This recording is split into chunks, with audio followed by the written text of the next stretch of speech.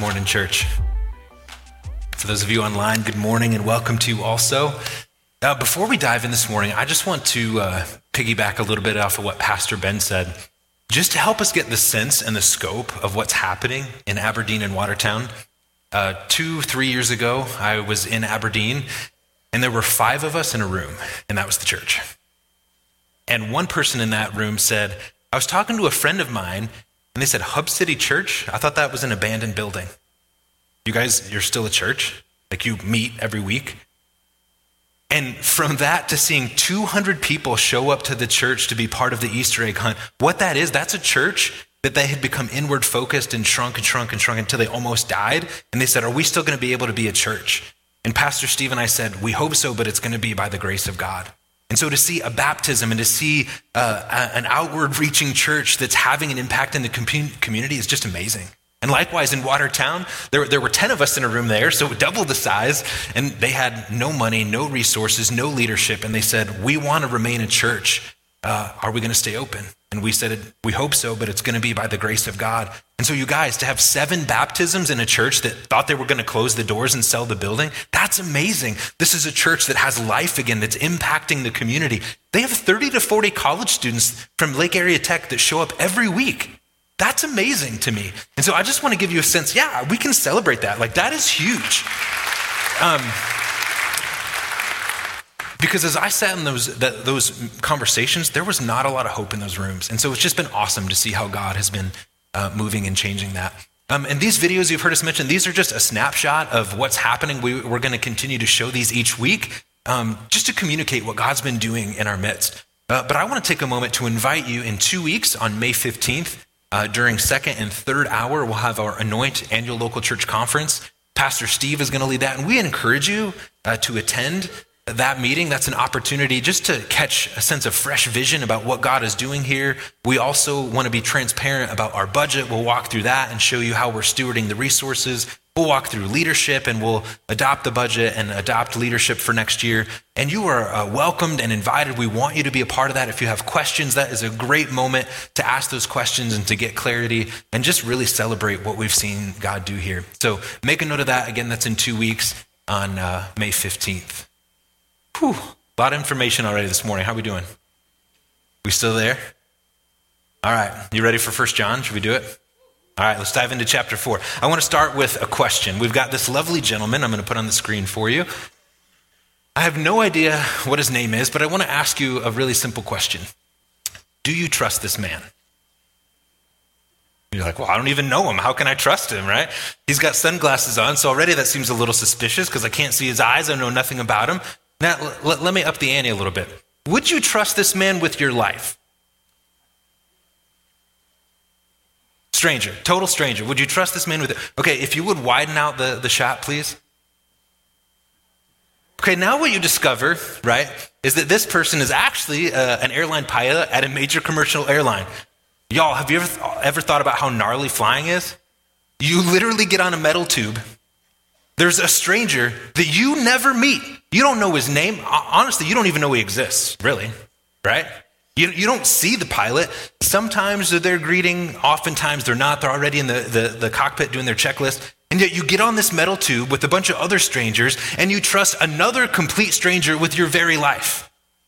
And you don't even know they exist. There's evidence of it. Somebody apparently is piloting the aircraft and telling it where to go. Maybe they introduce themselves over the intercom, so you might hear their voice. And yet this complete stranger, you rely on them and you trust them to get you where you need to go and to do so safely. That's a ton of faith when you think about it, that you place in a total stranger that you've never met. And so what I want to do, I want to draw that parallel over, right, to the world of spiritual faith, right? That God invites us into a relationship, and he invites us into a relationship of trust and surrender. He wants us to go all in, to give our lives totally and completely to him. And for some of us, we're like, I don't know, I can trust you, God. Can I really put my life in your hand? And we see evidence of his goodness, right? We see evidence of his love. We see evidence of his provision. If you're a believer, you have encountered his grace and his forgiveness. And we know when we experience all these things, and yet we often come to these faith moments where we doubt, God, can I really trust you? And I want to bring us into this tension because I think in 1 John chapter 4, John actually asks us to wrestle with that core issue of faith. Now, 1 John chapter 4 is one in which John encourages the believers to live out a life of love. But at the core of John's argument is this tension of faith. For John, he goes, if you really know and believe and have gone all in, fully surrendered your life to Jesus, he said what the result is going to be is a transformed life in which you cannot help but love others. But to get to that place of tangibly living out a life of love, we have to wrestle with that question of full submission and surrender to Jesus Christ. So let's walk through 1 John chapter 4 together, beginning in verse 7. There John says this. He says, "Dear friends, let us love one another, for love comes from God. Everyone who loves has been born of God and knows God. Whoever does not love does not know God, because God is love. This is how God showed his love among us. He sent his one and only Son into the world that we might live through him. This is love, not that we loved God, but that he loved us and sent his Son as an atoning sacrifice for our sins. Dear friends, since God so loved us, we also ought to love one another. No one has ever seen God, but if we love one another, God lives in us, and his love is made complete in us. This is how we know that we live in him and he in us.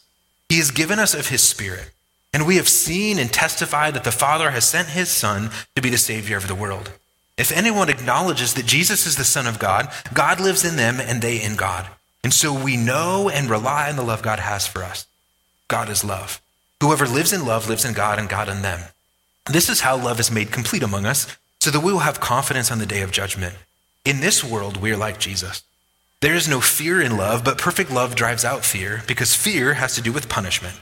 The one who fears is not made perfect in love. We love because he first loved us. Whoever claims to love God yet hates a brother or sister is a liar. For whoever does not love their brother and sister whom they have seen cannot love God whom they have not seen. And he has given us this command: anyone who loves God must also love their brother, sister. Now, in this passage, John is, I would say, clear almost to the point of being overly repetitious. I mean, do you notice how many times in there the word love is used and repeated? Notice how many times in there that John calls us to love one another. I mean, he starts right away in verse 7 and says, believers, this is your call. You ought to love one another. Then at the end of this passage, he comes back and he says, oh, by the way, I'm not just asking you to do this. He says, this is a command from God. This carries divine weight. This carries divine authority. And in fact, John says, if you claim to be a believer, you claim to be someone who loves God, yet hates your brother and sister, he calls us a liar. I mean, he doesn't pull any punches. He doesn't say like, oh, maybe you need to grow a little bit. Maybe you haven't reached maturity. John goes, no, if you love God but don't love your brother and sister, you're a liar. Whoa. Right? Like, John, tell me how you really think, right? He just comes out and says it. Because for John, to live a life of faith, one has to live a life of love for God, but that directly translates into a love for one another. But what's so interesting to me, I've probably preached from this passage at least 4 or 5 times that I can think of. But as I was reading and preparing it again, verse 16 stuck out to me, and I've never thought of that as the crux of this passage, but I think it is. So let me draw your attention to chapter 4, verse 16. Tyler, if you can switch over to that feed, please. Yes, 1 John 4:16. It says, and so we know and we rely on the love that God has for us. And I want to suggest to you that this is the core of John's argument. And his argument is this. He says, and so we know the love that God has for us. Here's the question that I want to ask you to wrestle with for a minute. Do you know the love of God for you? And I don't just mean in an abstract theological sense, right? For some of us, maybe you've been raised in church your whole life, or you've been around it enough. Even if you're not a believer, you go, okay, theologically, I know God has to love me, right? John 3:16, a lot of us could quote that. God so loved the world. We know that God should be love. But as John writes this word to know doesn't mean like to know in a cognitive sense. It doesn't mean to know in an abstract theological sense. No, what John is asking, or John is saying is, and so we know, we have experienced, we have encountered, you have firsthand, intimate, relational knowledge of the love of God. So when John says to know, right, he's talking about an encounter. He's talking about a relationship. He's talking about an experience. Right, this is the language of intimate connection. John is talking about something deeper than a cognitive understanding that theologically God has to love. No, John says, I want you to think about your life. Think about the moments you have experienced God's provision. You have experienced God's grace. You have experienced God's forgiveness. If nothing else, think about Easter 2 weeks ago when we celebrated Jesus' death and resurrection on the cross. All over we see evidence of God's love for his people. But John continues, he says, and so we know, we have this experience, this encounter, this relational understanding of the love of God, but he also says we rely on the love of God for us. What struck me, church, is it's one thing to know theologically and cognitively that God is love. It's entirely something else to say, I have experienced and encountered and seen the goodness of God in my life. But then John takes it even a step further and he goes, we have to also rely on God's love for us. Let me ask you this question. Do you believe that God and his love for you is reliable? Here's my hunch. My hunch is that for many of us, we're more willing to trust a commercial airline pilot that we've never met with the full weight of our life than we are to trust the God of the universe with the full weight of our life. I think sometimes we look at God and we're continually asking God to prove his love for us. And yet all over our lives are the fingerprints of God's love. And John, right in the middle of his argument, he says, as believers, we're a people who know, we have experienced, we have encountered God's love, and we rely on his love. To rely on his love is to submit and surrender, to pour your life wholly and completely into relationship with him. Right? When you think about what it is to rely, right? Go back to that airline analogy. Flying is stressful, right? Especially flying with kids is the worst. By the time we get everybody on the plane, we're all crying, including me, right? I'm like, just get on the plane. I don't even care where you sit. You can sit in the toilet for all I care. Just get on the plane, please, right? And you're on there, but something happens. Once you're above cruising speed, everybody kind of settles in. They pull out their headphones, they watch a movie, they become engrossed because they trust the airline and everything is that you can rely and sort of, right? You settle into that moment before you rush through the next airport, right? To make your connection. But there's that brief moment of respite where you sort of rely on and trust the process that's unfolding in the moment. Church, I think the same thing is true. When John says we know and rely on the love of God, it's the sense of God, I trust the full weight of my life into your hands. I can relax into the love of God for me because I trust that God's got it under control. Now, here's what happens, right? For John, his command is this. It's to love one another. And the question for us becomes, how is it possible, John?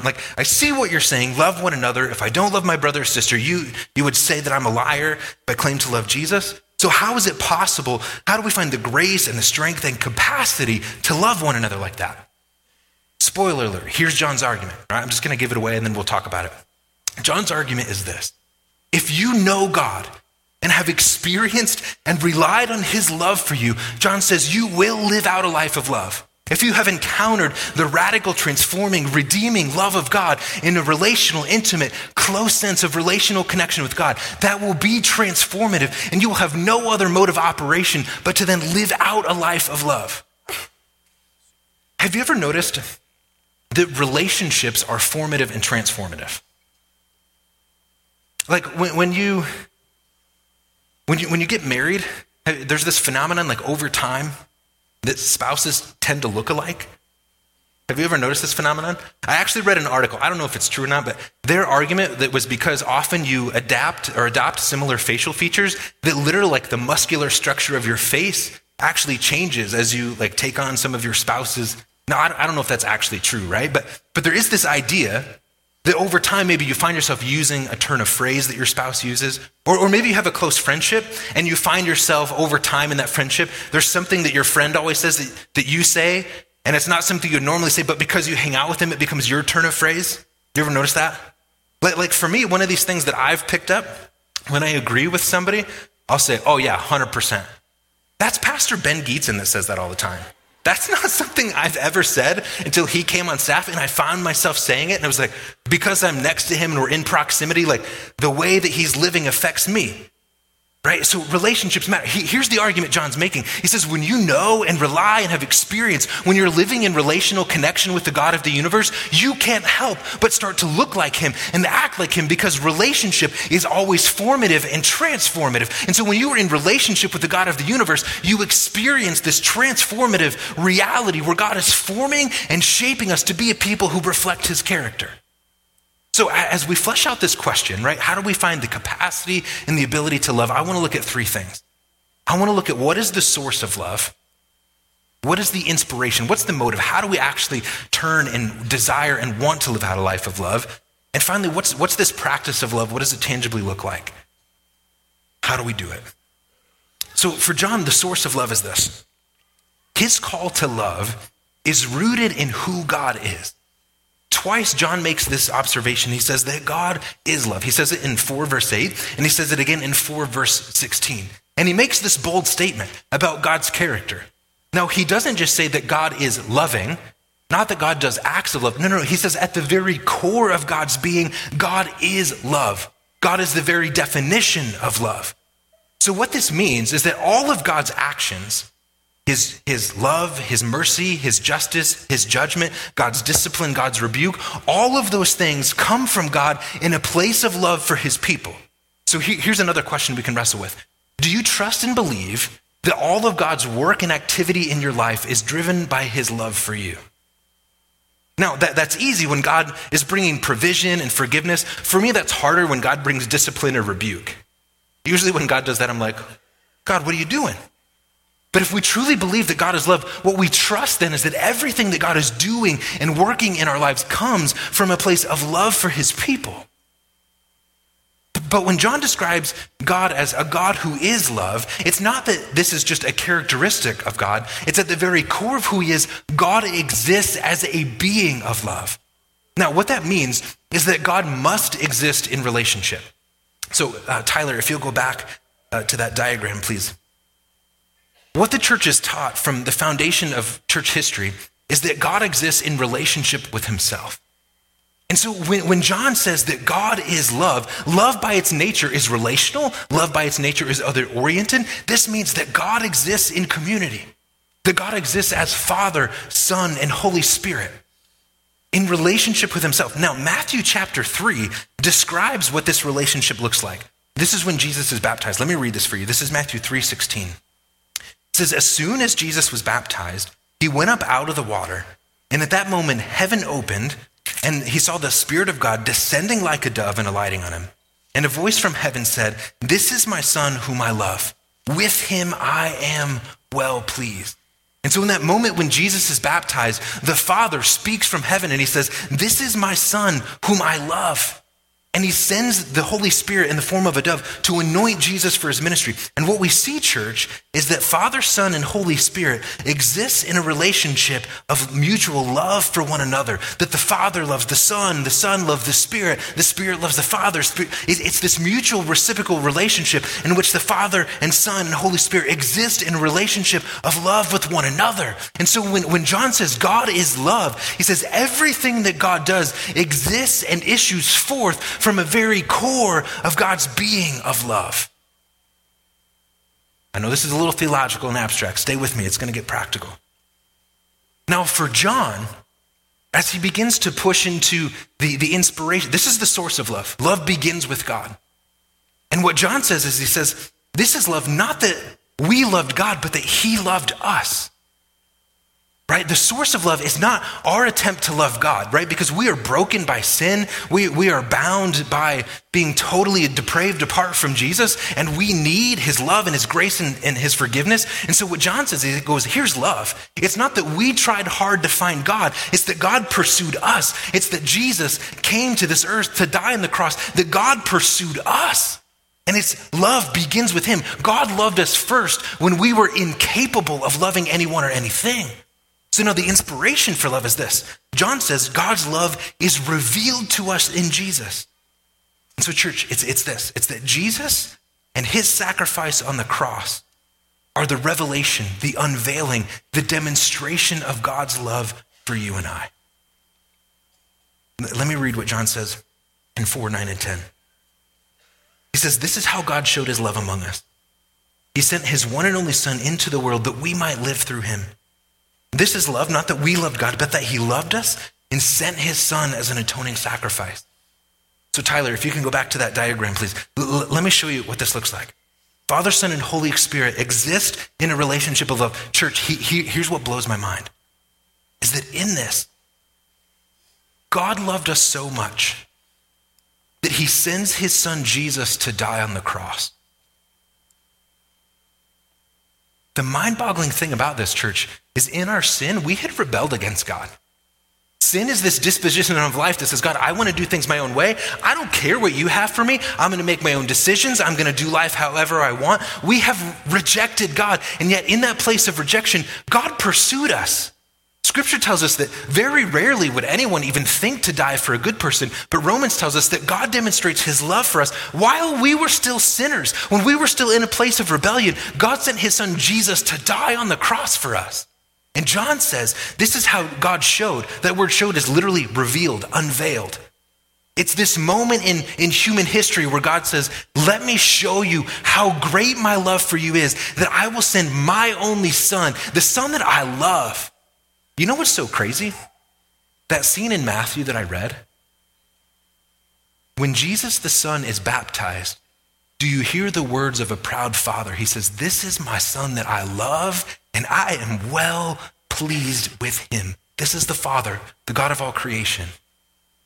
That same Father said, I love you so much that that Son that I love and I'm well pleased with, I will send him to die on the cross in your place.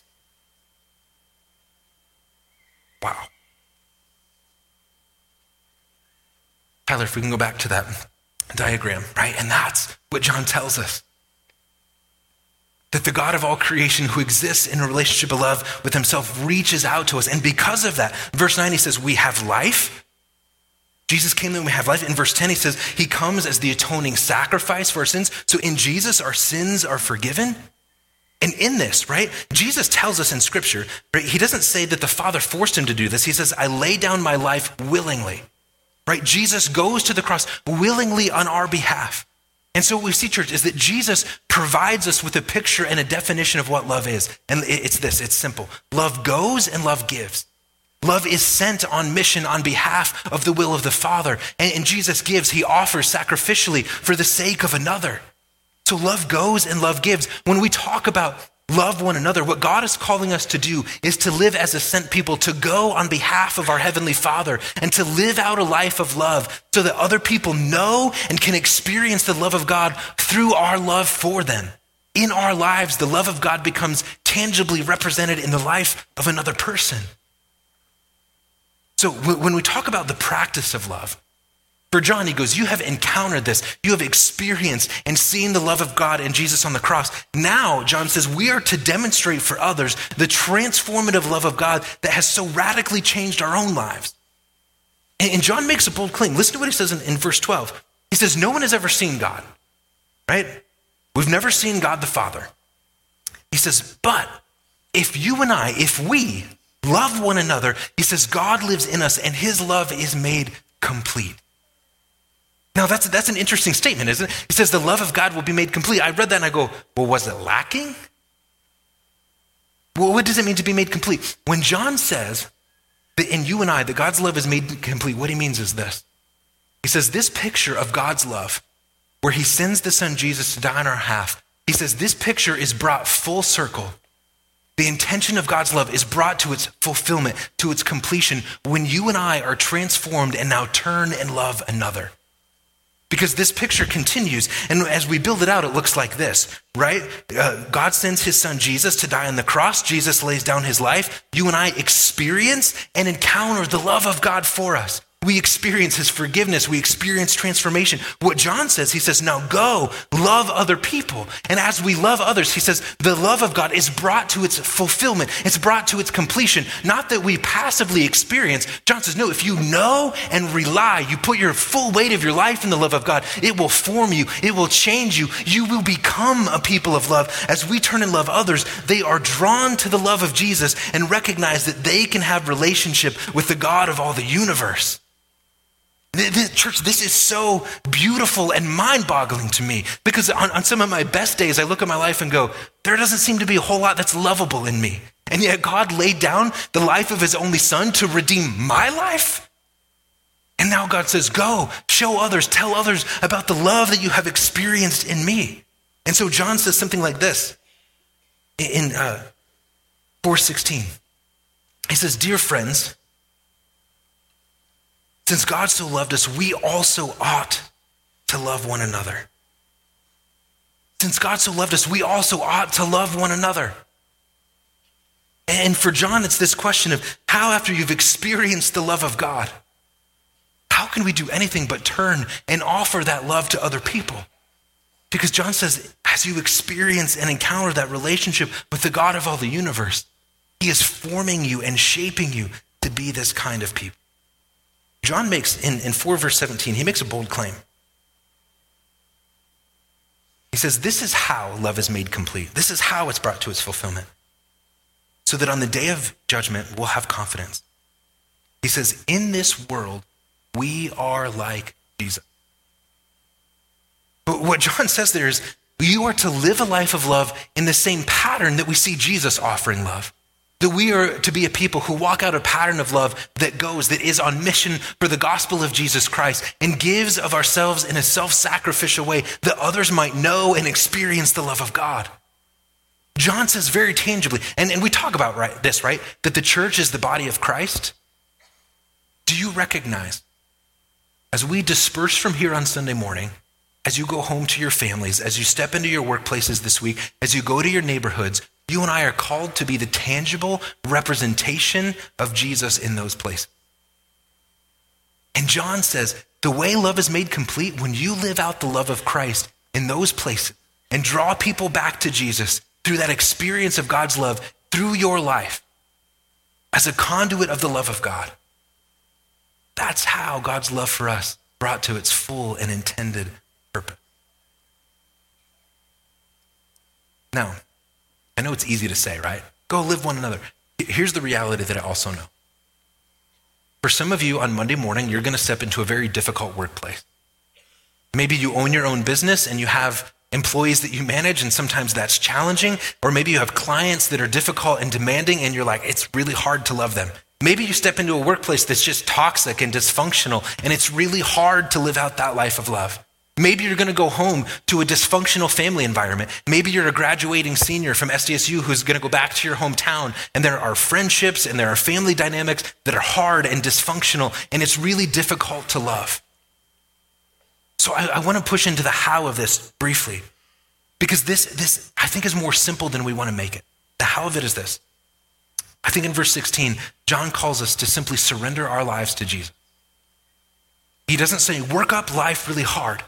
No. In verse 16, he says this. He says, we know and rely on the love God has for us. Whoever lives in love lives in God and God in them. That word lives, it could also be translated abide. What John says is abide, walk in relational connection with Jesus. Surrender your life into him. Offer it to him completely. And so the first is this, how? Surrender your life to Christ. Secondly is abide in relational connection with him. Walk daily in the love of Christ and ask him, God, would you teach me? Would you show me how to love my family, how to love my coworkers, how to love my clients in this difficult place? And finally, in verse 13, John says this. He says, this is how we know that God abides in, that we abide in him and he in us. He has given us of his Spirit. And church, I want us to recognize that the Holy Spirit of God lives and abides in us.